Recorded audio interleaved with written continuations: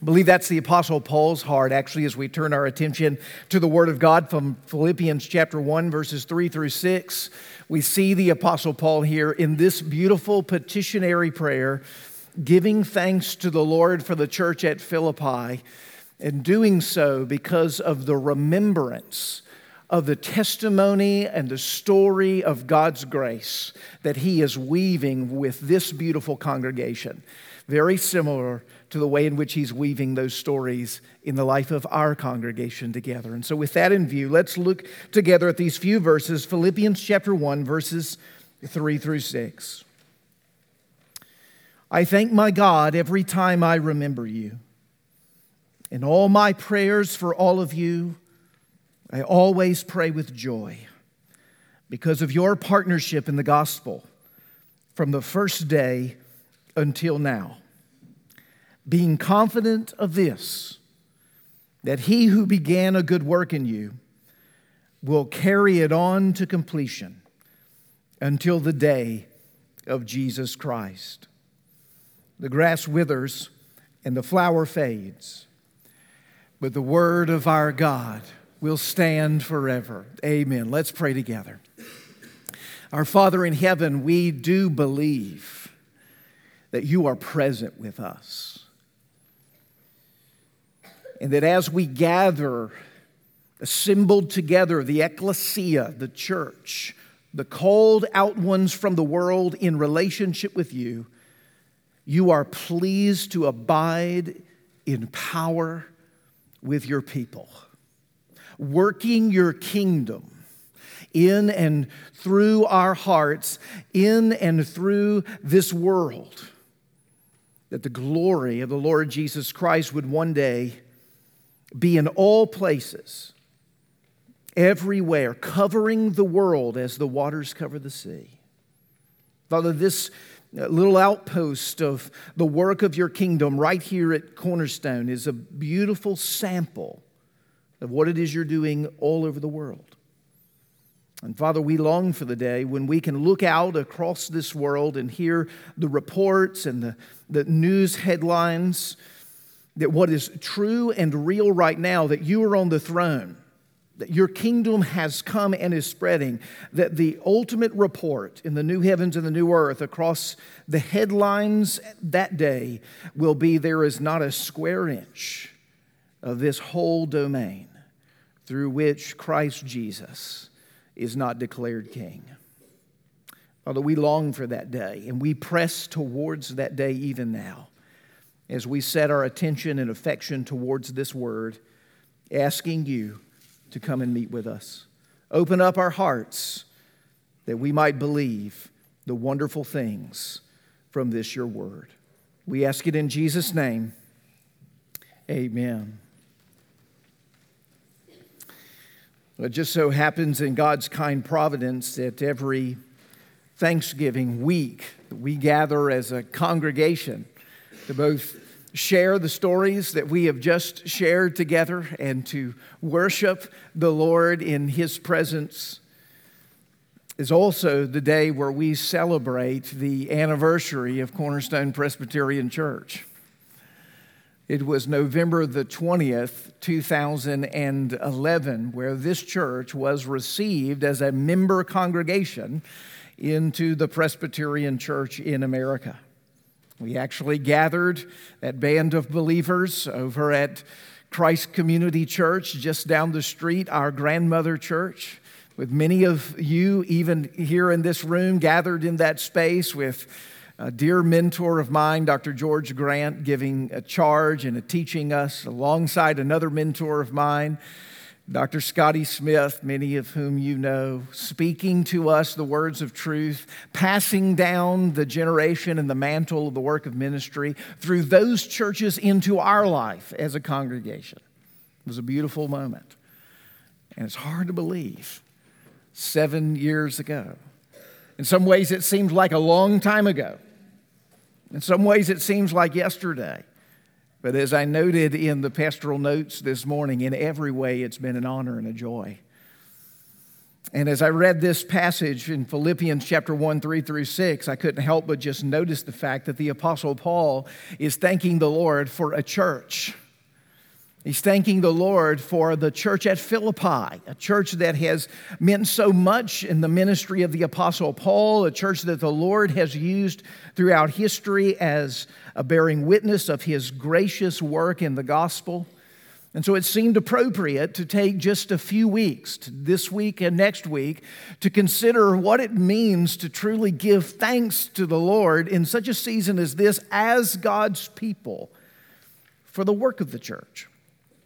This week, we're focusing on what it means to remember God's faithfulness in the past as the foundation for giving thanks. And then next week, we'll talk about how thanksgiving is actually a foundation for the hope in trusting for God's promises to be fulfilled in the future. And I think thanksgiving, in many ways, is a pivot between the past and the future. As we look back to see God's faithfulness, we are filled with a heart of gratefulness, which helps us cast our vision towards the future that tells us the God who's been faithful in the past will remain faithful into the future. And so my heart this day gives thanks to the Lord. It's my heart and my prayer that that would be the song that you would sing this morning and next week, as we faithfully submit ourselves to these few verses in Philippians chapter 1 and become a people who don't just mouth words of thanksgiving or make lists of things that we're thankful for, but we become people who live lives that are shot through with the grace of God in thanksgiving for what it is that He has done. Well, I want to look just briefly this morning for a few minutes at just one section in this verse, primarily verse 3 of Philippians chapter 1, that little phrase, I thank my God every time I remember you. Because what we see in that phrase is actually the practice of thanksgiving, what it actually looks like. And in that practice of thanksgiving, we're given a pattern for what Christian thanksgiving really looks like. And within that one little verse, we also get the reason for why it is we should all be eager to give thanks to our God. And so we're going to look just briefly at this practice of giving thanks, that pattern that's within that thanksgiving, and then the reason that's behind why all of us should be giving thanks this morning. And this practice the Apostle Paul gives us is actually an example of something that he does in almost every one of his letters. If you're a faithful reader of the Apostle Paul's letters in the New Testament, you know that I could have jumped down in Romans chapter 1 or 1st or 2nd Thessalonians chapter 1 or 1 Corinthians chapter 1, and I would have found a statement similar to this one. For instance, in Romans 1, he says, I thank my God through Jesus Christ for all of you, because your faith is being proclaimed throughout all the world. In Colossians 1, he says, we always thank God, our Father, the Lord Jesus Christ, when we pray for you. In 1 Thessalonians 1, he says, we give thanks to God always for all of you, constantly mentioning you in our prayers. And even that church at Corinth that I noted a second ago, a church that was having all kinds of issues and regularly going off the rails. Believe it or not, the Apostle Paul has a thanksgiving even for them. He says in verse 4 of chapter 1, I give thanks to my God always for you because of the grace that was given to you in Christ Jesus our Lord.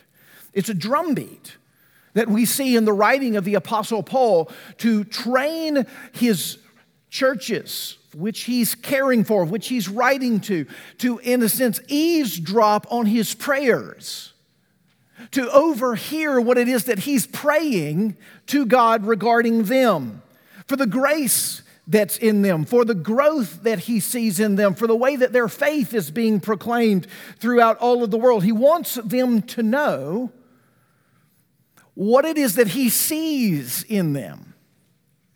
He wants to affirm the Lord's work in and through them, and he wants to give God the praise and the glory for it. You see, that's the pattern of thanksgiving that we see within this practice this repetitive exercise of looking at a church or looking at a situation and asking, what is it that we can be thankful for that the Lord is doing in this?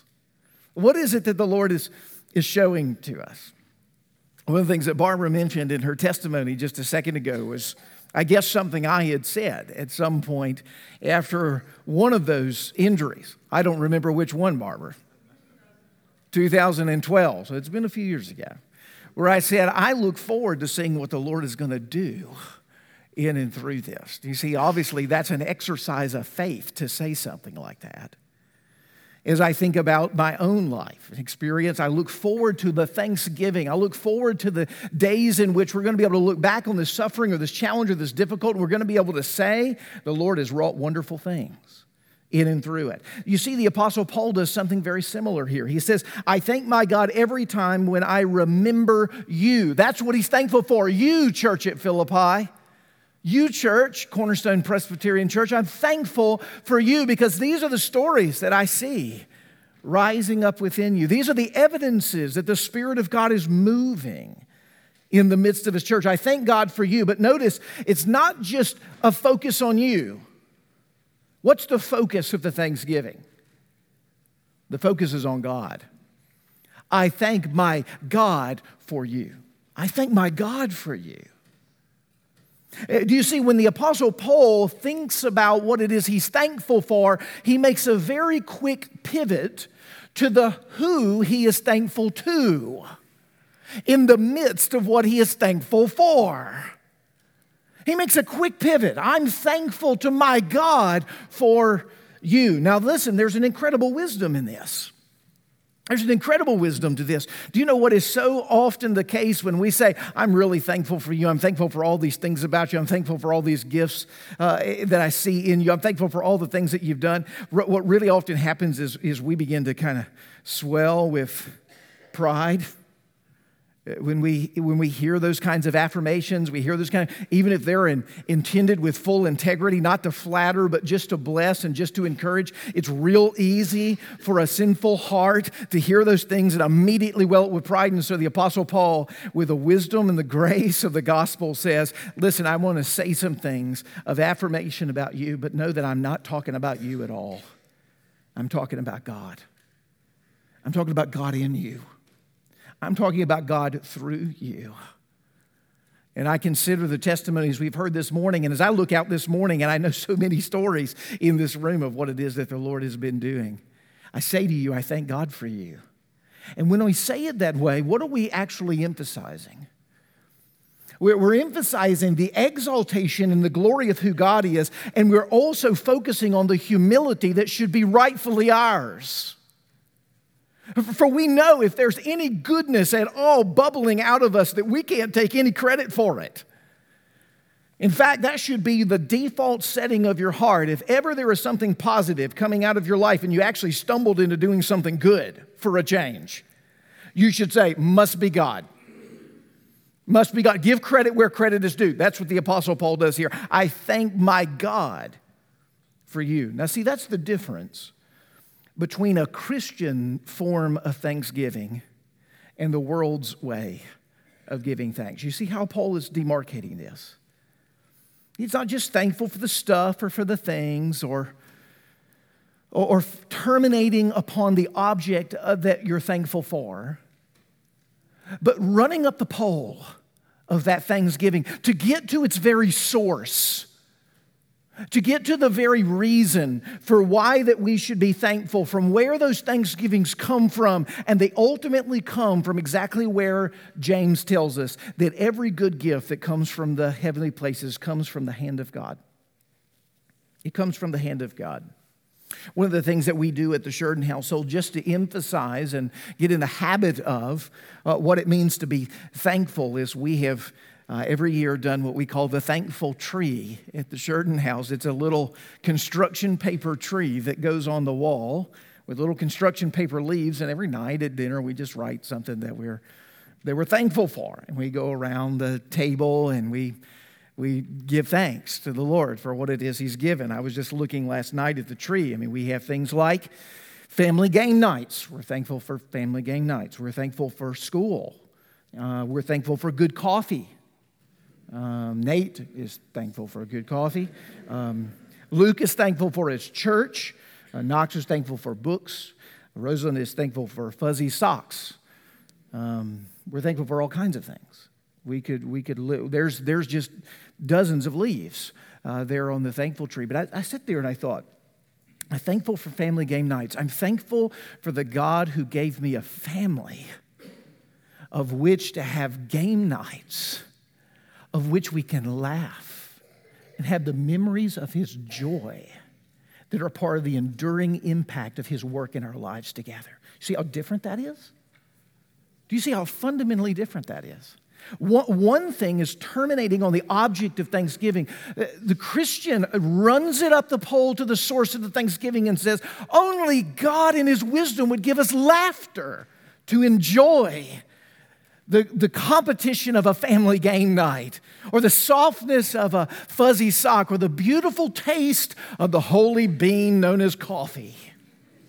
Whatever it is.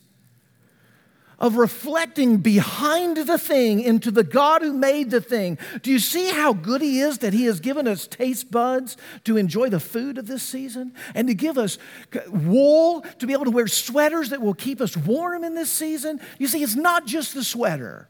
It's the God with the wisdom of the maker of wool behind the sweater. That is the God who the Christian is constantly reflecting on in the midst of his thanksgiving. Do you see, when we're giving thanks, we're in the practice of thanksgiving, but we're in the pattern of running that thanksgiving always to God. But notice, in the context of this passage, that the primary focus of the thanksgiving that Paul gives in Philippians chapter 1 is that he is remembering the church and the work of God in the church. That's the primary focus of his thanksgiving. In fact, if you look there throughout those first few verses 3 through 6, you actually see three different reasons for why it is that Paul is giving thanks in this text. But I just want to focus on that one. But the three reasons are this. He gives remembrance of the church at Philippi.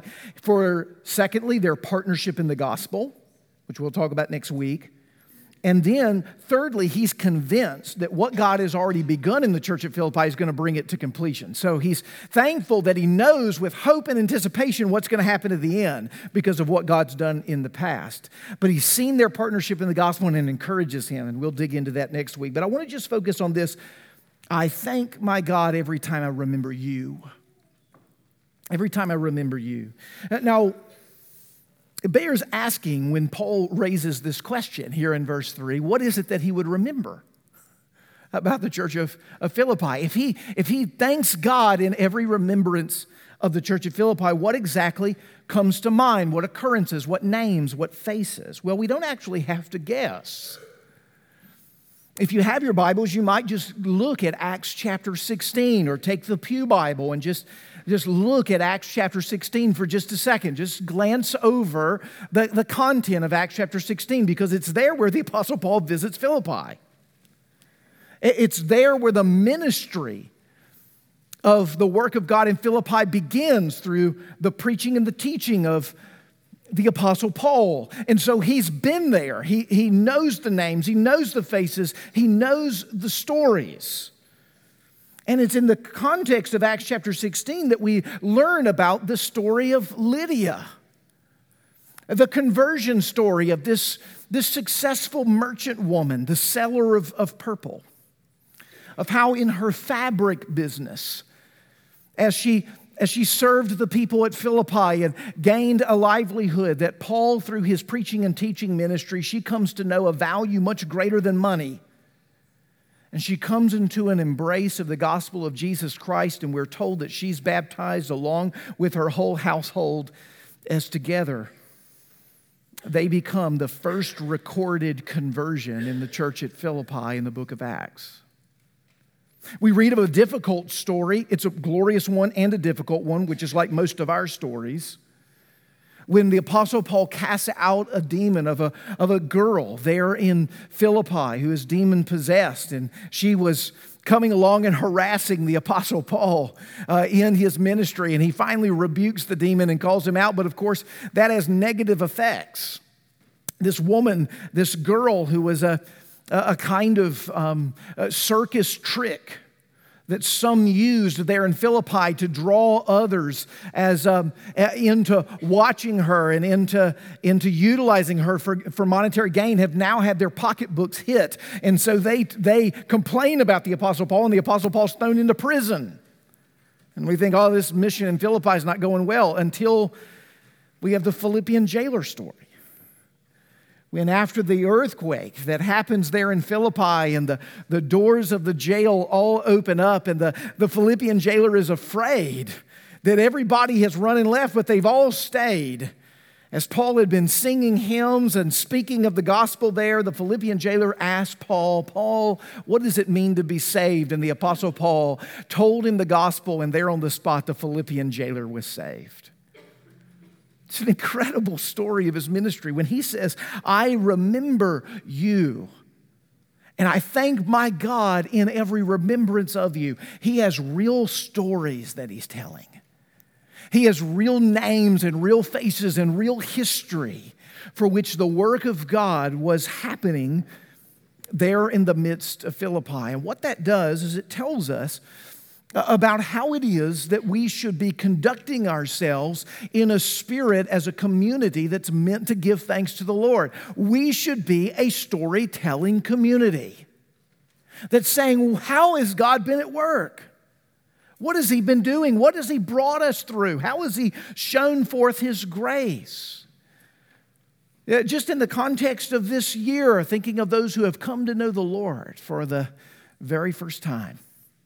Those children who profess faith and come to the Lord's Supper. Those baptisms that we've shared Sundays here at Cornerstone. For the new mission efforts and trips that have been taken. For the stories coming out of youth ministry, of conferences and retreats that are going. For the prayer team. And the way in which they've been interceding at depths within our congregation, the likes of which we've never had quite experienced before. And many other testimonies that could be given just in the year of 2018. Those are the kinds of things that need to be unearthed. So that we're pausing long enough, not simply moving on to the next thing, but pausing and rehearsing what has been the story of grace that God has been weaving here in the church at Cornerstone. You see, this is why we're taking time next week on November the 25th to gather right here in the Sunday School Hour, because we want to hear from you. We want to hear from you. 30 seconds, 45 seconds, whatever it is that the Lord lays on your heart. What has He been doing? Because in the hearing of thanksgivings just a minute ago, was not your heart stirred and encouraged? Was not your soul pricked to say, the Lord is among us? He's at work? Did you experience a little of what we see in the New Testament when the testimony of God is shared from His Word and the lives of His people, that a warmth of the presence of the Holy Spirit gathers with His people and you can experience it? One of the things that's rich about this passage, that in fact becomes kind of a debate in the text of Philippians chapter 1, it's there in verse 3, is how to interpret verse 3. I mean, verse 3 reads quite simply in our bulletin, I thank my God every time I remember you, but the grammar is not as easy as it looks. In fact, the grammar, some scholars would argue, leads to a reading that would be more along these lines. I thank my God for all your remembrance of me. It could be read, I thank my God every time I remember you, or I thank my God for all your remembrances of me. Either one are actually fairly appropriate grammatically, and there's a bit of an ambiguity and somewhat of a debate among scholars as to how to treat the dative and the genitive. Won't go down there. Won't go down that path. Don't get nervous. What's interesting about that is the potential of two interpretations of of this opening little phrase of thanksgiving actually gets to the very heart of where I think we might appropriately say Paul's own heart is as he writes Philippians 1, chapter 3, because as he writes this letter, he writes from prison. This is one of the Apostle Paul's prison letters. And as he writes to the church at Philippi, we learn by chapter 4 in the book of Philippians that he has received a monetary gift from the church at Philippi. They have cared for him. They have loved him. They have remembered him. In the midst of his suffering, in the midst of his trial, they have not forgotten him. They have remembered him. And so in a very real sense, it would make sense that the Apostle Paul would say, I thank my God every time I remember you. And in a very real sense, also say, I thank my God for your remembrance of me.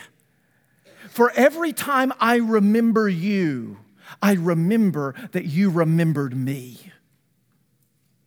You see how powerful that is? Wasn't that the story of Jim and Gary? Wasn't that the story of Barbara Cheney a second ago?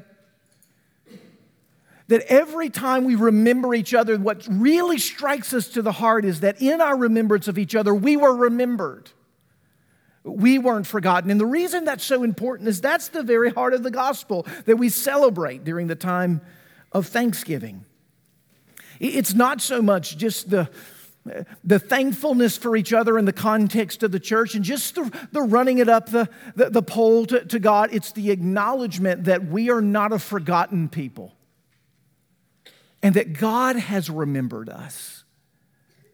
Do you know what's most powerful about the Thanksgiving season is not that we can remember a few things of God's goodness and recount them to Him for praise and forget the lion's share of everything He did this year. Do you know what it'll be like? Like 2% is what you'll remember of all that God did this year. You know what's remarkable? That in all your forgetfulness, God never forgot you. In all of your forgetfulness of Him, He never forgot you. He remembered you. He sustained you. He's cared for you. And He promises to bring to completion that which He has begun in you. This has been a hard year for many of us in this room. We're struggling, we're choking on finding a way to be thankful as we come into the thankful season. The fact that you're here and sustained and persevering through the preserving grace of God who has promised to bring you through this year and to bring you into the eternity of which He has gone to prepare a place for you is the very foundation from which all Thanksgiving begins, that He has remembered you. And He has not forgotten you, even in the moments where you have felt most forgotten. Do you remember the Apostle Peter? The Apostle Peter, all excited at the end of Jesus' ministry as He's about to go to the cross, saying he's going to be faithful, he's going to remain steadfast to the Lord, he's not going to fall. And the Lord says, actually, Satan has asked to sift you, and it's going to go bad for you, Peter, for a period of time. But I want you to know this, Peter. In the moments of your denial of me, I've prayed for you. I've prayed for you. In the moments of your suffering, in the moments of your failure, I've prayed for you that your faith would not fail. You know what may be the greatest miracle this morning? That you still believe and you haven't given up your faith. Through all of the struggle and the question and the turmoil that you've gone through, you're still believing in Christ. And that is God at work in you. That is God at work in you. And so when you remember that He is never forgotten.